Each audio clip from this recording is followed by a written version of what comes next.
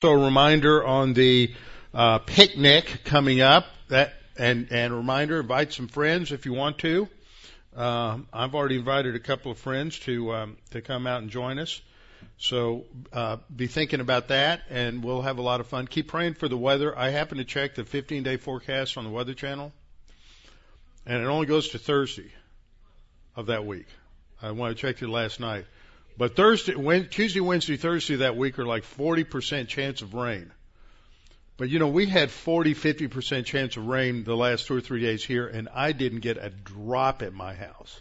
So that doesn't necessarily mean that there will be any precipitation, although it's the church picnic, so that means somebody needs to start building a boat. Okay. I think that's about it for announcements. Anybody think of anything else coming up?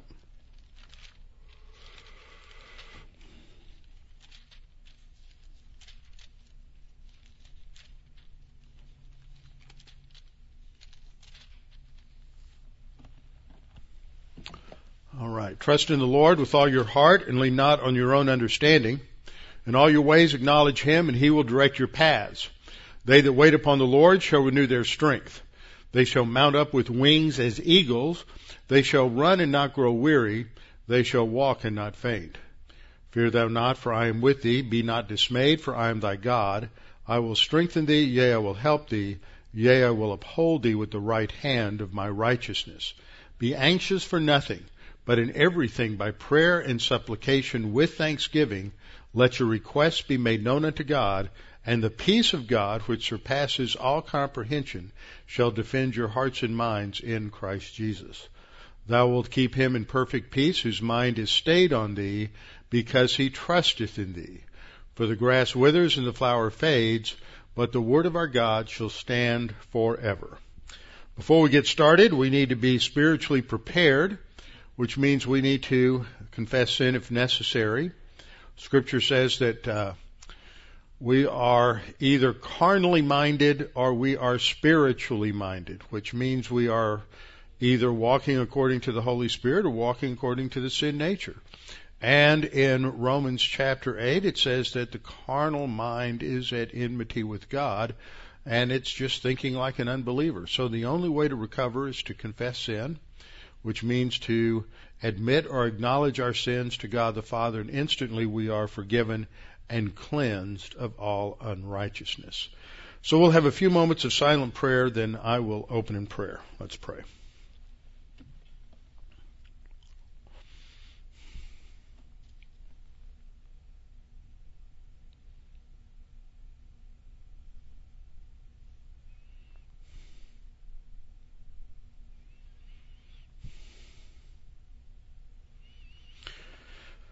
Father, we're thankful we can come together this evening. We're thankful for your grace, your goodness to us. We're thankful that we have your word to open the eyes of our soul to truth, and that we can understand truth, and that truth is the benchmark of our lives. It's the lodestone that guides and directs us. It's that which gives us freedom, not in some mystical sense, because it is that which is reality, which you have created, and we can align our thinking with reality and therefore walk in wisdom and not as fools. Father, we pray for our nation. As we look around, we see horrible decisions being made at every level of government and business. We have slipped our anchor to any sense of morality and ethics. And as a result, this nation is headed to a terrible collapse. No nation in history has ever survived moral relativism. Once you get into moral relativism, it just destroys any sense of the ability to communicate or to think or to even conduct legal business. And Father, the only solution is to get back to your word. And Father, we know that perhaps a collapse is what's necessary in order to get people to turn back to your word. But so often as we look at the history of Israel, that didn't happen. And if it did, it took decades. Father, we pray for this nation. We pray for godly leaders. We pray for attentive listeners that would be able to influence others from the foundation of your word. And we pray this in Christ's name. Amen. This morning, I took a little time during, I guess maybe it was at lunch, I was looking and perusing on the internet and looked at a number of articles in a number of different sites where I usually go as I hop around. And I'm just astounded. If I wasn't a believer, I don't know if I could survive. There is no hope in this country.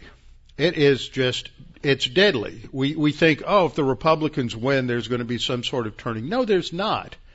The blackmail that is being conducted on this nation, from different ethnic groups who are blackmailing different people to businesses and corporations who are blackmailing governors and legislatures and states to do evil things, perverted things, is astounding. I mean, if you think about it, what got me going this morning was to look at the fact that in Georgia, the state legislature passed a really watered down and diluted religious protection bill that initially started off trying to protect private owners of business from being sued if someone from the homosexual perverted community came in to enlist them in baking a cake or any other kind of service. And if they had a religious, moral, freedom of expression, First Amendment objection, then this law was going to protect it. Well, they got rid of all of that to where basically it was just going to protect religious institutions from being forced to hire homosexuals and other sexual deviants that would violate their doctrinal position and their historically held religious position. So it was a much reduced and diluted bill. The Republican governor of Georgia vetoed it. Same thing happened in South Dakota. In North Carolina, a few months ago, the Charlotte City Legislature passed a worse form of the bathroom bill than we had here in Houston. And then the state legislature in North Carolina passed a state law prohibiting any such bills being passed by any municipalities. And now those municipalities are all up in arms. And what's happening in the background for this is major corporations are coming in and they are blackmailing and putting pressure on these governments, saying we're going to take our offices out. Bank of America threatens Charlotte, said we're going to move out of state, we're going to leave. All these different businesses are putting pressure on these governments that if they don't allow full freedom of expression and all homosexual deviancy, then they're going to pull their freight and leave those states.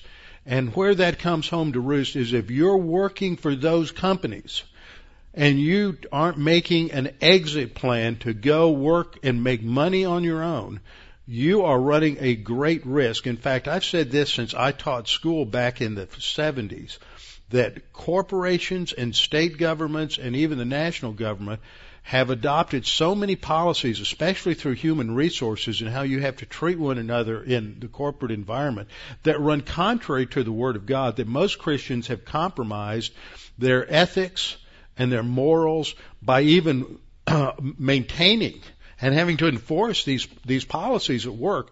That now what's going to happen, I was joking with Alan about it before class, what's going to happen now is that anybody who's really teaching the Word and trying to hold people to a standard, they're just going to watch more and more people leave their church because they're not going to be able to withstand the pressure. If you're working for Exxon, or if you're working for General Motors, or if you're working for Apple, or you're working for Microsoft, or any number of these companies, the pressure on you as a Christian to conform your ethics to the postmodern ethics and the sexual ethics of those corporations is going to be intense. So you've got a choice. You can either walk the walk and be a disciple of Christ and suffer, which is what we've been studying about in Matthew and also in Peter, or you're going to have to go find a job somewhere else. Or what will probably happen with most Christians is they'll drift to, one of the larger churches that just teaches very superficial Christianity, and then they'll end up at one of the mega churches that doesn't teach anything that vaguely resembles Christianity, because they can't, they're not going to be able to live with the moral tension created in their life just so they can survive. And that really is a lot of the background that we have in 1 Peter. Peter's writing to this group of Messianic Jews who are living in Asia Minor, and they are facing ostracism from the Jewish community, they're facing opposition from the pagan community, and they are under a lot of pressure. Their ability to do business. I mean, if you know anything about what the Jewish community was like, especially during the Middle Ages, it wasn't quite like that in the first century, but still this is a very tight group of people who are doing business with one another. And if someone became a believer in Jesus as Messiah, then they would be ostracized. They would lose those business connections and those business opportunities, and other things would happen. Maybe their children wouldn't be able to continue to have friends with other Jewish kids and things of that nature. So there was social ostracism as well as economic ostracism because they had become believers in Jesus as Messiah. You had other situations that would occur within the pagan community, within the Greco-Roman community. And so this is what these believers were going through, not the kind of overt persecution that later characterized the Roman Empire. Not too much later. We know of the persecution under Nero, but this precedes that. This is earlier. So Peter has really given us extremely practical guidance as to how to face living life in a world that is completely hostile to what we believe. I want you to think about what it would be like. I mean, just think, in the last 20 years, from 1996 to now, if you went back to 1996, could you conceive that we would have a presidential election with the options that we have? That people, half the Democrat Party, are voting and in huge vocal support of an out-and-out Marxist communist. And that on the Republican side, the front runner is somebody who is as ignorant of international affairs and governing as Trump. He said a lot of things a lot of people agree with, but he said a lot of really inane, stupid things that reveal his lack of experience in government and his lack of understanding of how the world works outside of business in the world of government. And he, in many cases, is just a Democrat light. He is a lot like what we used to have in the South as a Southern Democrat. They were somewhat conservative, but they were liberal in a lot of other areas. And as we've sort of progressed over the last 20 years, with the Democrat Party moving more and more into the liberal, far-left, socialist extreme, the moderates have either gone independent or they're drifting more towards a Republican Party, but they don't have a philosophical conservatism that backs up their thinking. And so we've just fragmented as a nation. And it gets worse every month. I'm looking at things in terms of this presidential election, and it gets worse and worse and worse. There is no hope in this next presidential election. The choices are all between really bad and a whole lot worse. And it's not going to get any better. And the only hope is to change the internal thinking structure of the American people, which can only be done through a turn back to God. I almost feel like it's time to start teaching Judges again, because that's exactly what we're headed into, is another period where we just see a nation go through these cycles of self-destruction because they've rejected the God who created the heavens, the earth, the seas. Oh yes, marriage between one man and one woman, and nations. God set the boundaries of nations. God rules history. Once you reject that, and you're just living in a fantasy world that ultimately dooms us to self-destruction. So with that lovely, upbeat, positive, optimistic introduction, let's move forward in our study in 1 Peter. Because in 1 Peter, in the next 4 verses, verses 13 through 16, we see an introduction. There's a transition that occurs between 12 and 13 as we move from the introduction to the epistle into the main body of the epistle. And these first 4 verses introduce themes that run throughout this epistle and sort of summarize it and set the stage for what will come in the first major division.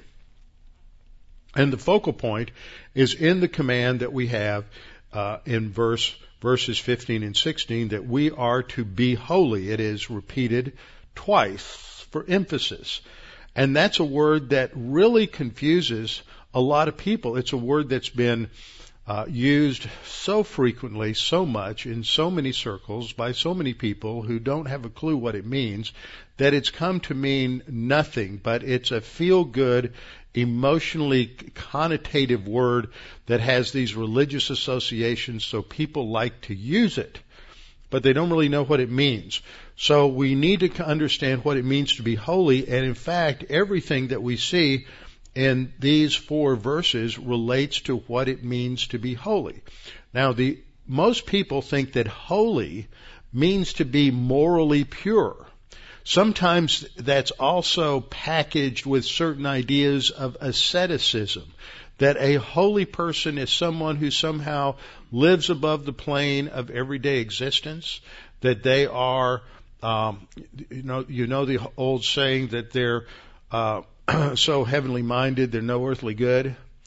And that's the idea that a holy person is so caught up in something, and we have these associations of Buddhist monks and of the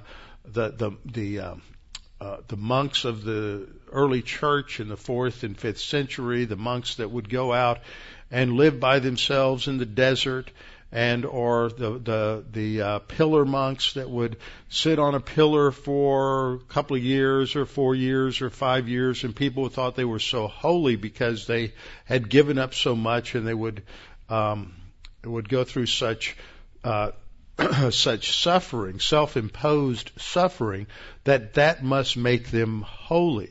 And so these ideas then entered into the mainstream of medieval theology continue to show up along the way.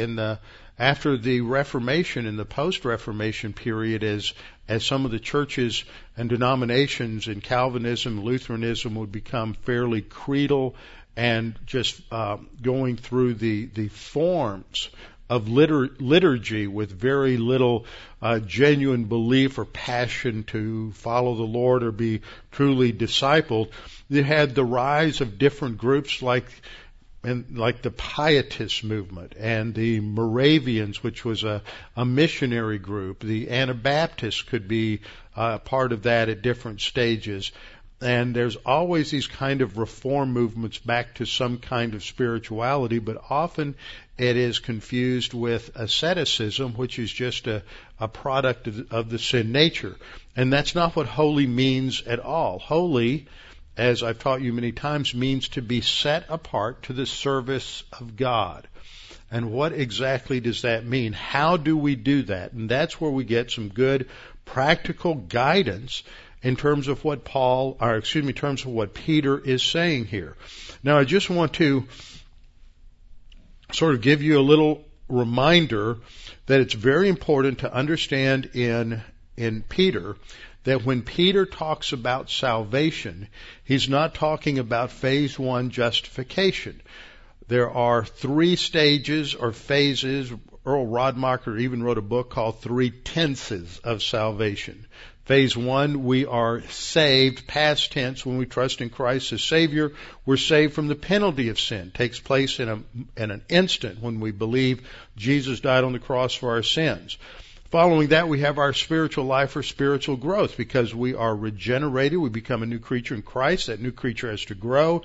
And we grow as believers and we're saved from the power of sin, but not everybody grows.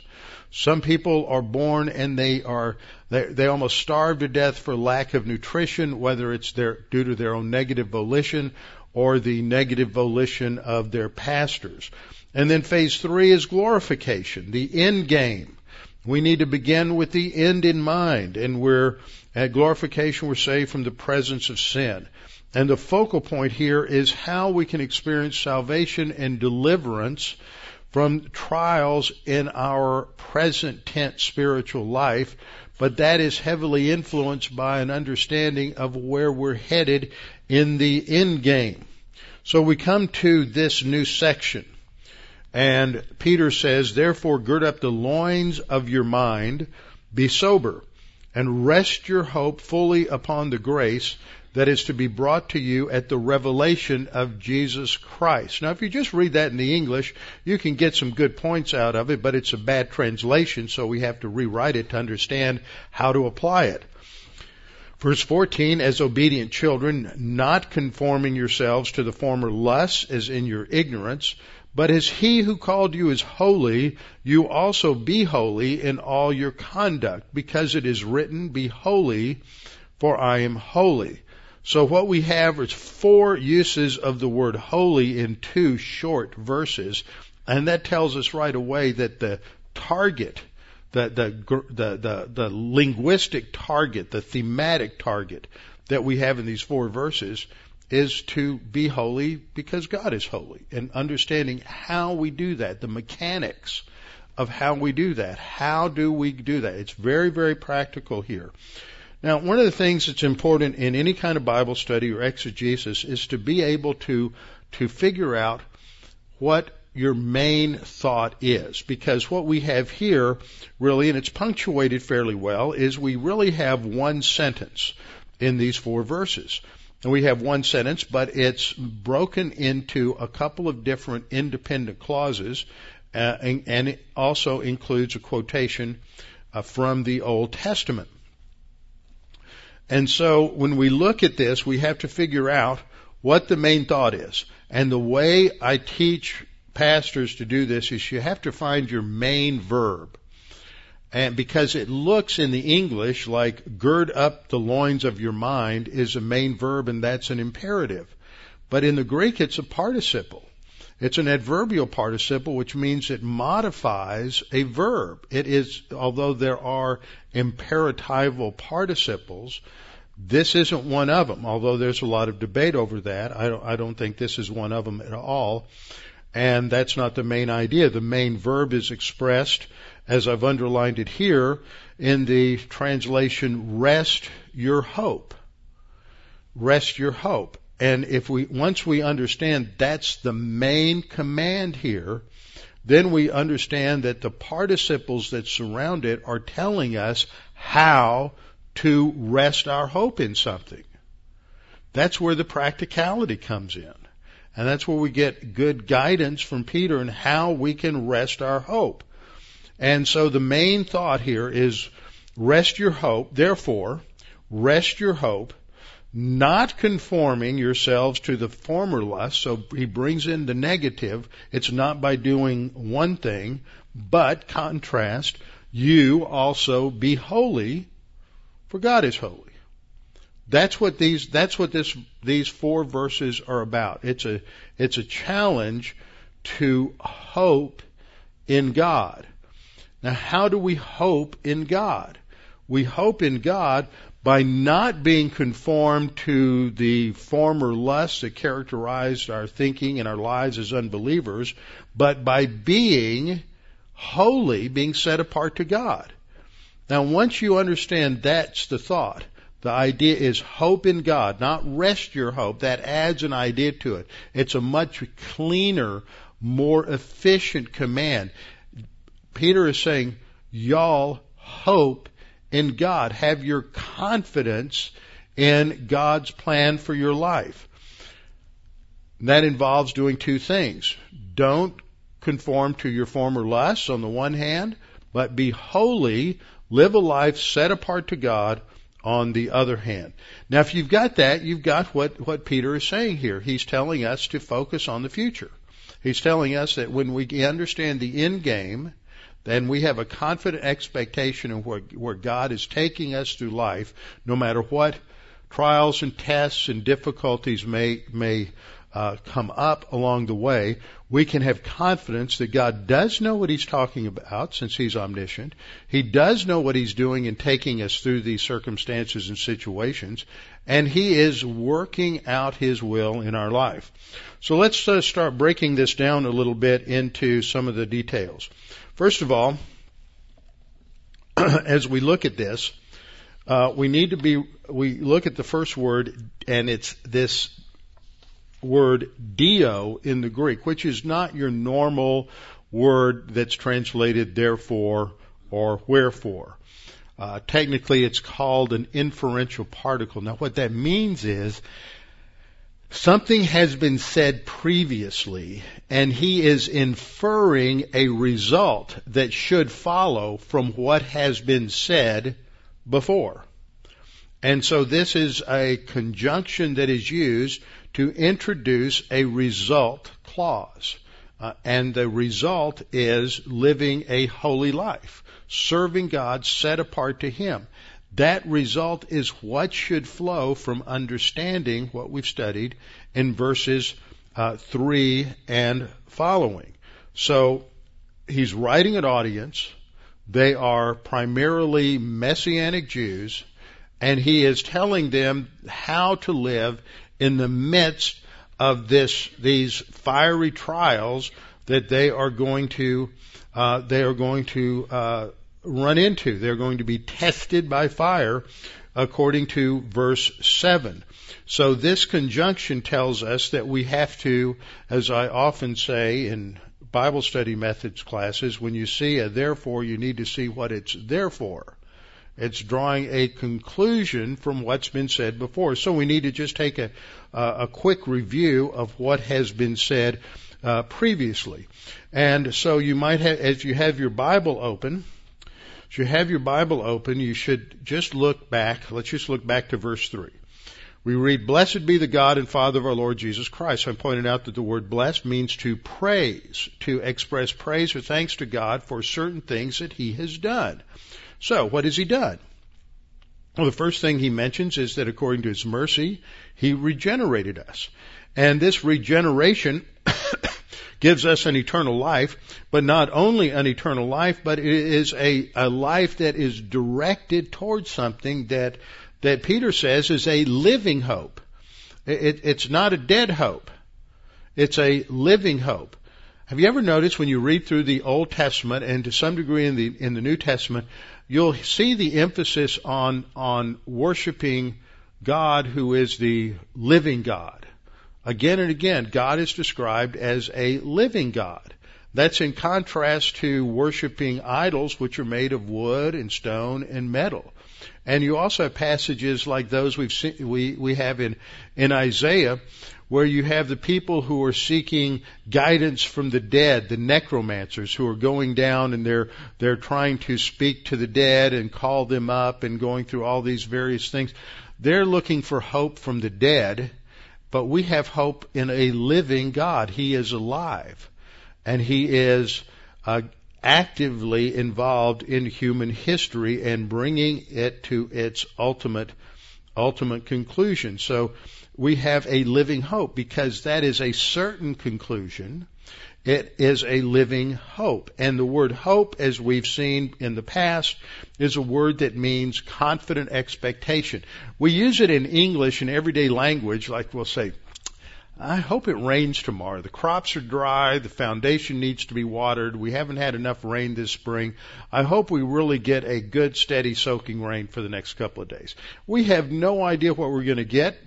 The weather forecast may say 80% chance of rain, but that 80% involves 10% of the people somewhere on the other side of the county.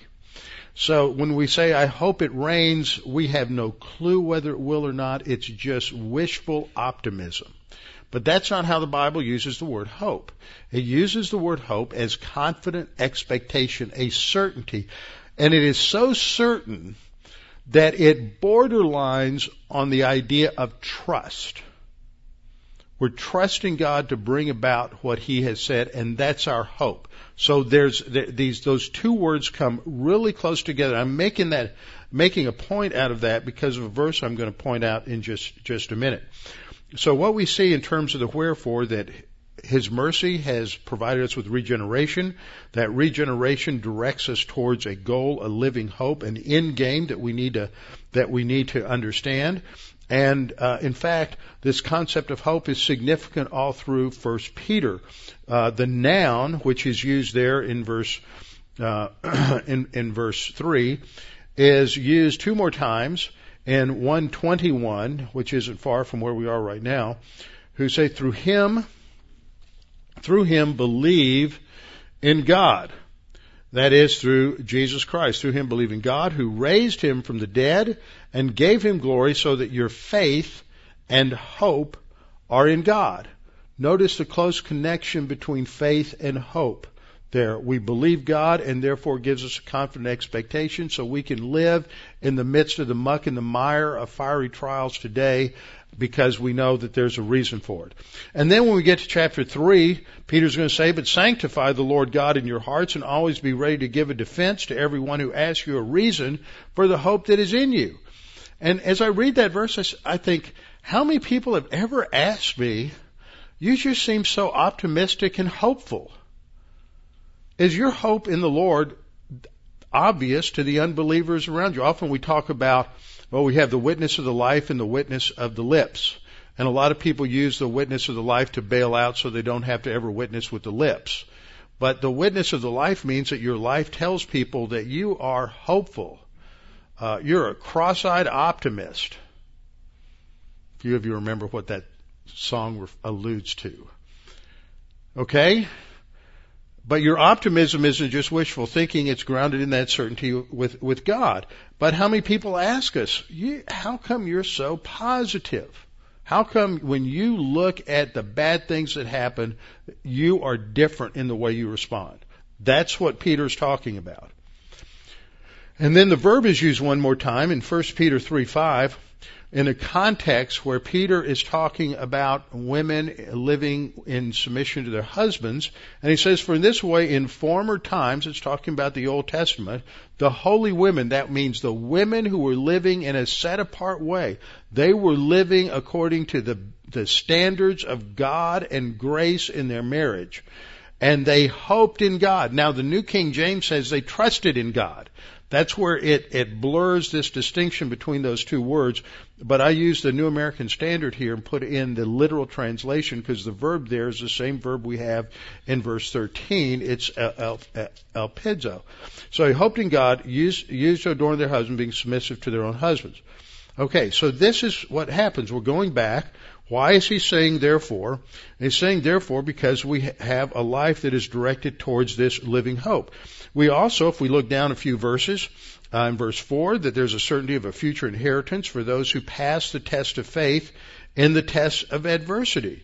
And we see that in this focus of hope, that, for example, in verse 6, we understand that there will be a salvation to be revealed in the last time. That's phase 3 salvation. That's not talking about justification or sanctification. It's the end game, because we know it's revealed at the last time, at the judgment seat of Christ. Then we get to the next verse. In verse 6, it talks about how we can rejoice even in the midst of various trials, because ultimately we know that our faith is being tested, and this is ultimately going to be revealed at the revelation of Jesus Christ at the end of verse 7.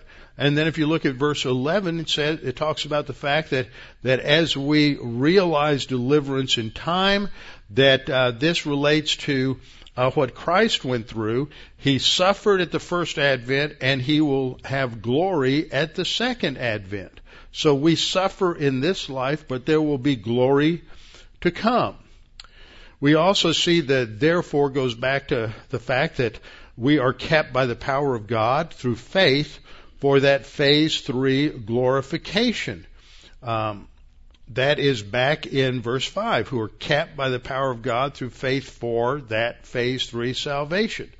So what Peter is saying is all of these are true, and in light of them, we are compelled to do something. That's indicated grammatically. In verses 3 through 12, there are no imperative moods. They are all indicative moods. Now, the significance of that is an indicative mood in the Greek is like a declarative sentence in English. If you all remember when you were taught the 4 different kinds of sentences in English. Well, the first one is the most common, a declarative statement, a statement of fact, a statement of reality, at least from the speaker's viewpoint. It may not be reality, but from his viewpoint, it is reality. That's the indicative mood. So Paul does this in all of his epistles, except Paul, like in Ephesians, it's all indicative moods in the first 3 chapters of Ephesians. Then it's mostly imperative moods after that. He first wants you to understand the realities of who we are in Christ, chapters 1 through 3, and then because that's true, this is how we're supposed to live, and then he just starts slamming us with all of these imperatives and prohibitions in the last half of Ephesians. Well, Peter's doing that here. It's all indicatives in the first 12 verses. This is who we are and what we have in Christ and what our destiny is. And now, this is what you should do about it. And we have the imperatives coming up in verses 13 through 16 and then into the rest of this epistle. So the main command is this verb, elpizo, which is translated in the New King James as rest your hope. In other versions, it's translated fix your hope, rest your hope, set your hope, put all your hope. And basically what it means is a confident expectation. It should be translated, because it's a second person plural, y'all hope. Y'all have a confident expectation in God's plan and purpose for your life, taking you into glory. That's what he is saying. So the main idea comes after that phrase, which we'll look at in a minute, gird up the loins of your mind and be sober. So the command is rest your hope. Now, it's not just rest your hope. It's followed by an adverb, teleos, meaning completely or wholly, not partially, not in some sort of wimpy, waffling fashion, but completely and totally and fully invest yourself in God's plan for your life. If you don't, you're not going to realize the benefit of it. You have to fully hope in God's plan and purpose. And that's indicated by the next phrase, which is translated fairly well, upon the grace that is to be brought to you at the revelation of Jesus Christ. Now that tells us right away, because it has this a future sense to it, because it's saying it's brought to you at the revelation of Jesus. That is going to be at the second advent. That's not now. We realize the benefits and the training of the fiery trials only when we are face to face with the Lord and we see the fruit production, or the production in terms of rewards, at the judgment seat of Christ. We won't understand it until we get there. So Peter says this is the grace that is brought to you at that time. Grace because we're delivered from this life. We get a resurrection body. We're going to have, we're no longer going to be plagued by sin. There's no longer corruption in the body. We're going to see Jesus as he is. We're going to be face to face with the Lord, and we are going to be rewarded and in terms of our obedience in this life and our spiritual growth and our spiritual advance. And this takes place at the revelation of Jesus Christ. Now, this is interesting. This is about the third time in these opening verses that Peter has taken us outside of time into the second advent and the future. For example, in 1 Peter 1:7, he says that this testing of our faith, going through these fiery trials, that may be found to result in the praise and glory and honor at the revelation of Jesus Christ. Same phrase. This is when he returns for the church at the rapture. 1 Peter 4:13, at the end of this epistle, he says, but to the degree that you share the sufferings of Christ, that is the degree to which you have grown and matured, keep on rejoicing so that at the revelation of his glory you may rejoice with exultation. That will be at the judgment seat of Christ. So, what we have here is a verse that is translated somewhat awkwardly, where the main command is at the end of the verse, and we have this phrase that's translated as if it's a command preceding it, and that's the phrase, gird up the loins of your mind and be sober. Both of those phrases, grammatically, are participles. Participles modify a main verb, and it makes much more sense and comes across as very practical advice if we understand how this works.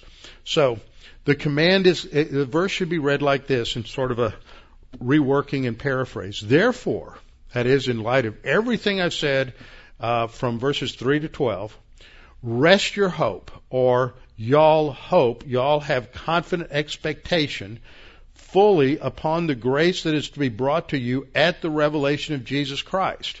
How do I do that? Begs the question. Well, how do I hope? How do I practically hope? Well, we're going to get two ways to do this, and they're expressed through these participles. Now, both of these participles, in the Greek it's pretty simple. In the Greek you have a participle that can have an article in front of it, which we'll see in the next verse. And if it has an article in front of it, then it's probably going to function like a noun. So it's either an adjective or maybe it's used like a substantive, like a noun. Other times when that participle doesn't have an article in front of it, that tells you that it's probably being used to modify a verb. It's telling you something about the verb. So if the verb is a command to do something, and it's surrounded by these adverbial participles, then those adverbial participles often tell us how to do the command or what we should be doing in fulfilling the command.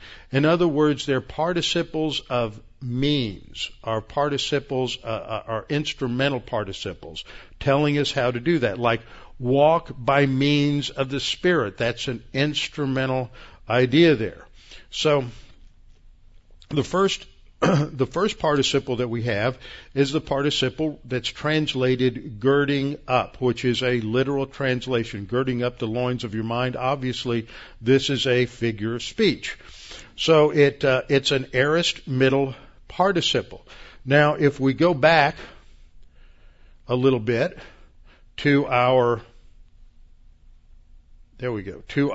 basic command, what do we have here? An aorist active imperative. That's always important because if your verb is an aorist tense verb and you've got an aorist tense action, the participle, then that's telling you that the action of the participle either precedes or is at the same time the action of the verb. So it's telling us, it makes it very clear that this is telling us how we are to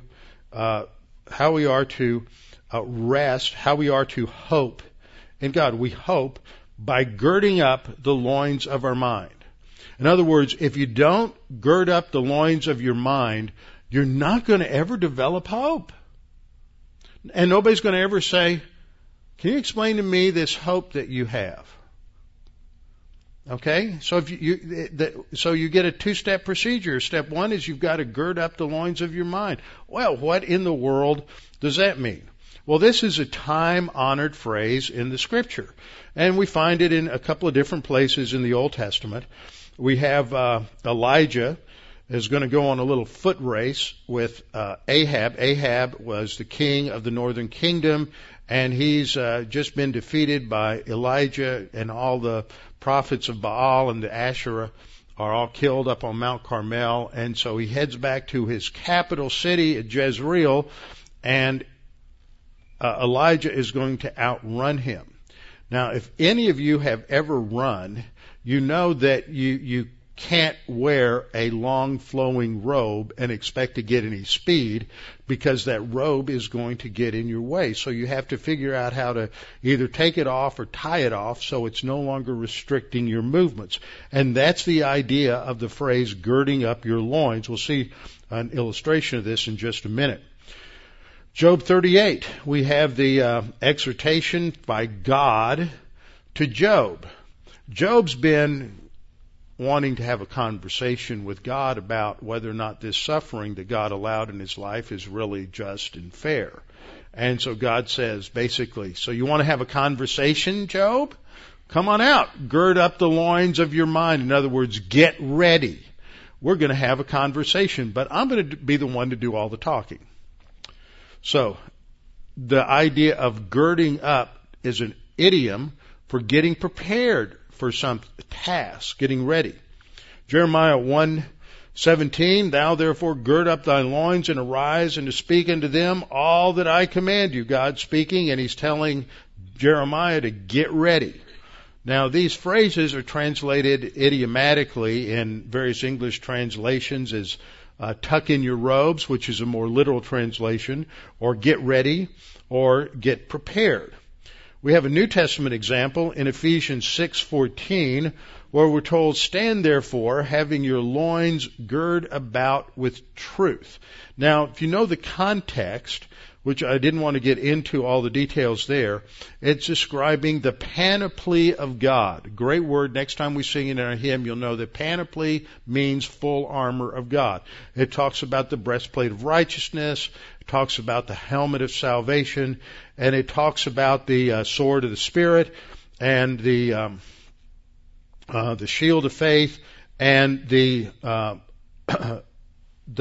belt of truth. Now, this is a depiction of the Roman belt, and the Roman belt was the anchor for everything else, because the breastplate tied off and hooked to the belt kept it in place. You hung your sword from the belt, and the belt was how you would tie off if you had a robe on, how you would tie it off so it wouldn't get in your way. And you would hang some other things from your belt as well, so it would all be prepared. So the belt, in the analogy of the armor, is truth. The truth is the Word of God. Jesus prayed to the Father, sanctify them in truth. Thy Word is truth. And truth is what binds and holds everything together. And without truth, you don't have anything. So in the ancient world, you have a situation where you need to gird up your loins. So I ran across this on the internet today, just trying to find if there was a good illustration. I thought this would work. In the first panel, you have your ancient Israelite standing there wearing his full-length robe and tunic, and it wouldn't do to go out in the fields and work with that long robe on.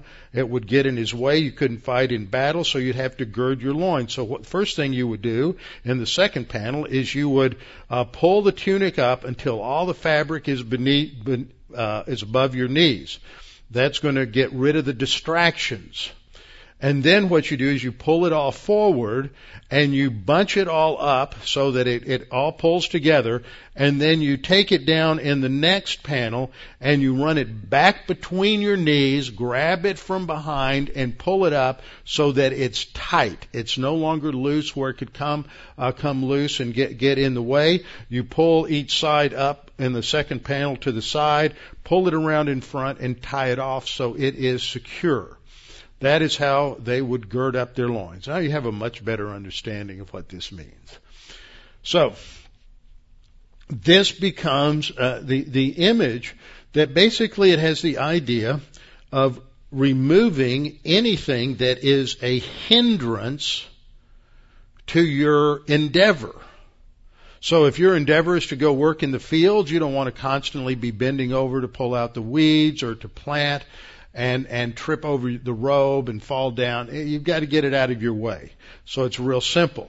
Trouble is, in the spiritual life, there are all kinds of things that get in our way, and we love them too much. So we don't want to get rid of those distractions. And the same thing happens in combat. You don't want to go into combat where you might have to run or you need to have a high degree of maneuverability and have your robes getting in your way where you can trip over them and all kinds of terrible things would happen, including losing your life. So this is the idea in girding up your loins. Today if you're a football player, this would mean that you're going to go put on your pads and your uniform and your helmet, and you're going to make sure you have those right kind of Nike shoes or Puma shoes or whatever you're going to wear, and everything's going to be right and you've got the slickest, tightest, whatever, that you're going to wear, for your pants and for your jersey, so that you are going to be able to play to your maximum ability. Or if you're in track, you're going to get one of those really great suits they use now that almost make you run faster because of the way they let the wind slip around you. So that's the idea. A soldier in the ancient world is going to put on his armor, his sword, his shield, his helmet. He's going to get ready. Now, spiritually, we have another image of this in Hebrews 12:1 and 2. The writer of Hebrews says, "Therefore we also, that is, we as believers, because we're surrounded by so great a cloud of witnesses," that is, these witnesses from the Old Testament who have gone before us. And then the exhortation, the challenge, "Let us lay aside every weight and the sin which so easily ensnares us." And we all know what those sins are in our life. And too often we make excuses for them and rationalize them. And what the writer of Hebrews is saying is we have to completely cut out the situations and circumstances that give rise to that.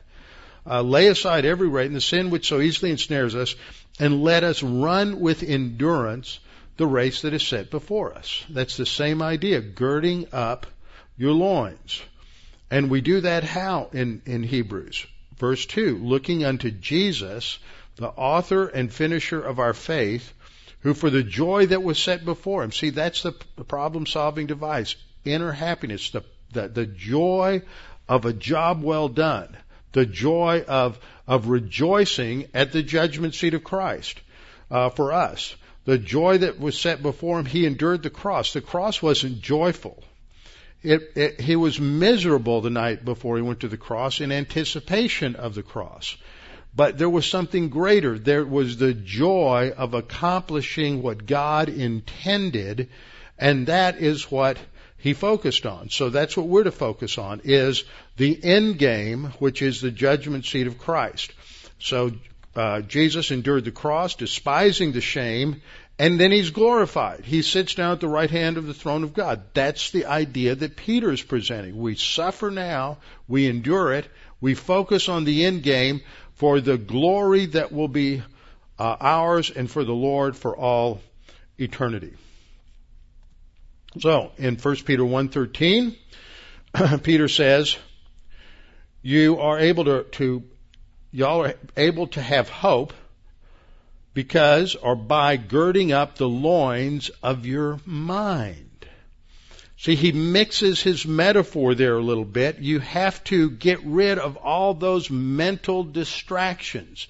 This calls for mental attitude dynamics. You have to learn to think correctly and to discipline your mind to keep from thinking the thoughts that you shouldn't be thinking.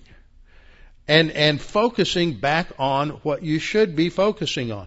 So the word for mind is the Greek word dianoia.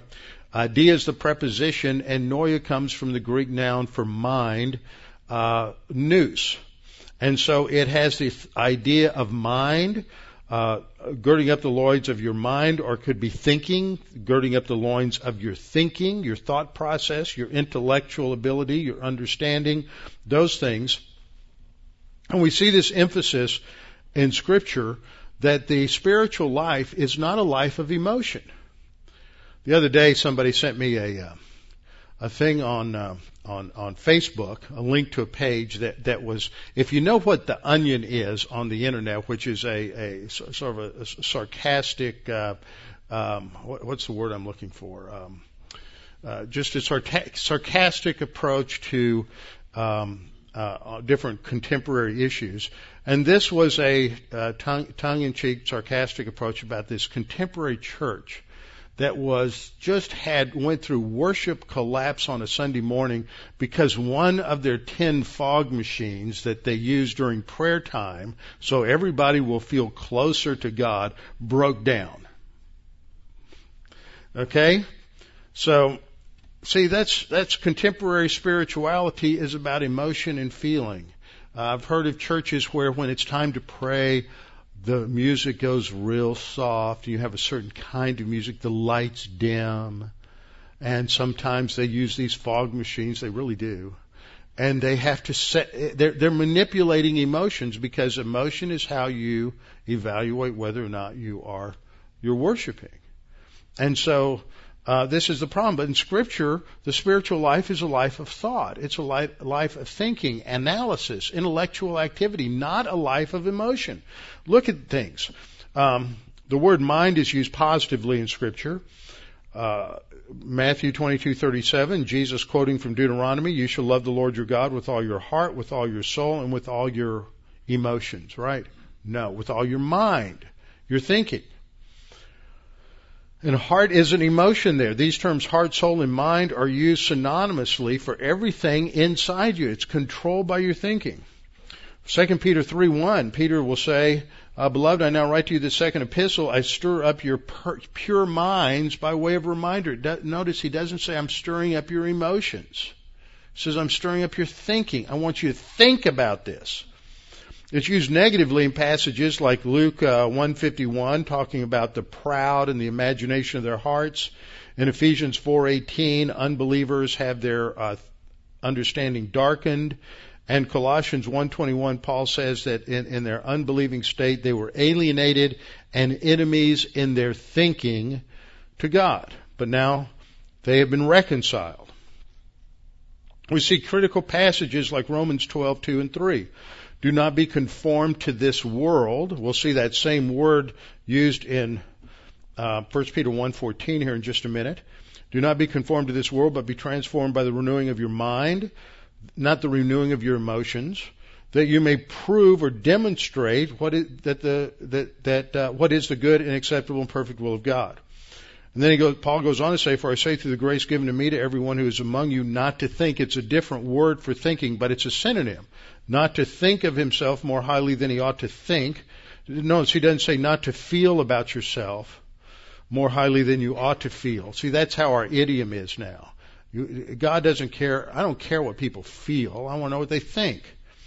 Okay? And then we have the word, but they are to think soberly. That's a synonym to a word we're going to see in just a minute here. This is the word sophroneo, and it means to think objectively. It's not talking about the absence of alcohol. It is talking about that when a person's under the influence of alcohol, they don't think as clearly. So the idea here isn't the exclusion of alcohol. It's clear thinking, objective thinking, wise thinking. 2 Corinthians 10:5, we're to cast down arguments and every high thing that exalts itself against the knowledge of God and bring every thought into captivity to the obedience of Christ. Christianity is about thinking. Romans 8:5 through 7, we're carnally minded or we're spiritually minded. And the word phronemo there comes from the verb phroneo, which means to think. We're to be renewed in the spirit. That's the content of our mind or our thinking in Ephesians 4:23. So in 1 Peter 1:13, we're told that we are to, y'all be confident, have a confident expectation upon the grace that is to be brought to you at the revelation of Jesus Christ by, first of all, girding up the loins of your mind, being prepared mentally. How do you get prepared mentally? You get prepared mentally by studying the Word of God. How often do I have to study the Word of God? Well, let's see. 24/7. And that's not enough. We have such a low level of expectation among evangelical Christians. We think somebody's done really well if they're 20 years old and they can recite all 66 books of the Bible. And if they can give us 3 salvation verses. Well, what about having whole chapters memorized like John 3 or Romans 8, or Ephesians 1, or Ephesians 2, or Ephesians 5, or Galatians 5, or half of Galatians 2. We should have these things memorized. We should have whole books of the Bible. Now, a lot of times when you get past a certain age, it's a lot harder. This is one of the things that you should be drilling into those little kids. By the time they learn to read, they should have half the New Testament memorized, because they can do it. There's nothing else in those little minds. Let them soak up the Word of God. Challenge them. They can do it. Okay, so we do this by girding up the loins of our minds, and second, by thinking objectively. That's the result of getting rid of the distractions in your thinking. Have clear, self-controlled thinking. Now in verse 14, Peter's going to add to that. He says, as obedient children. Why? We're all in the family of God now. As children, we should be obedient to our Father. So what does that mean? Well, negatively it means we're not to conform ourselves to the former lust. We're not to be put into the mold. And this is the word schematizo. And again, it's an instrumental participle. So the idea here is that how do we hope?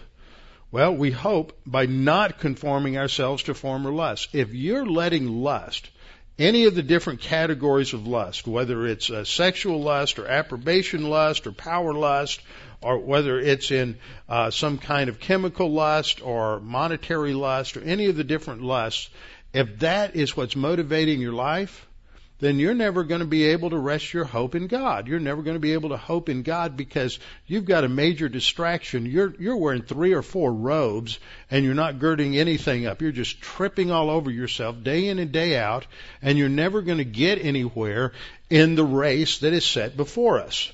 So how do we do it? We've got to not conform our thinking to the former lusts, as in your ignorance. Notice that ignorance is contrasted to thinking. Knowing something. We have to know the Word of God. Ignorance is the opposite. That's the same word, by the way, that is used in Romans 12:2, not to be conformed to this world, to be pressed into the mold of the world. We need to look differently, act differently, and think differently. And corporate America is forcing its employees to think like pagans. That goes back to my opening bad news. That is what's happening. And it's happened for 50 years or more. But it's really bad now. And if you want to hold fast to the absolutes of Scripture, if you're down in the Bible Belt, you're fortunate. But Georgia's in the Bible Belt. North Carolina's in the Bible Belt. Of course, South Carolina, I don't know what belt that's in. The grain belt or something. But these other states are where there should be biblical truth. Charlotte, North Carolina passed a bathroom bill, the home of Billy Graham and Franklin Graham. Let's put that into perspective a little bit. There's some truth there. Okay? Southeastern seminaries are founded by Norm Geisler. Okay? This is a major problem. Peter also talks about this problem of lust in other passages. 1 Peter 2:11, he says, abstain from fleshly lusts which war against the soul. And 1 Peter 4:2 and 3, he says that we should no longer live the rest of his time in the flesh for the lusts of men, but instead for the will of God. And he talks about our former life when we walked in lewdness, lust, drunkenness, revelries, drinking parties, and abominable idolatries. What characterizes the believer in the church age is going to be completely different from the unbeliever. Now I'll tell you a quick story. First church I ever candidated in got this all wrong. This was over in the heart of Cajun, Louisiana. Opelousas, Louisiana, home of Jim Bowie. Okay, so I got invited to come over there and candidate for this church. I think the first question was on my philosophy of ministry. The second question in the interview process was, would I preach against smoking, drinking, and dancing? These people were all saved out of an intensely hypocritical, two-faced Roman Catholic culture. Now, I'm not saying all Roman Catholics are that way, but they so badly wanted to distinguish themselves from the hypocritical Roman Catholics who were not living any differently from the world, that they had slipped into this superficial legalism, and they wanted They didn't want anybody that was a Christian going to their church to do anything that a Roman Catholic did. You've got to be different. This is not a superficial type of command here. But we should think different, so we'll live differently. And then we get to the thrust of this opening section where Peter says the real issue is to be different.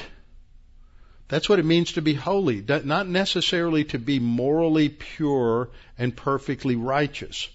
But as he who called you is holy, be holy in all your conduct. Now the word holy, the Greek word hagios, is based on the Greek word kadash, and it means to be separated unto God in terms of applying to us.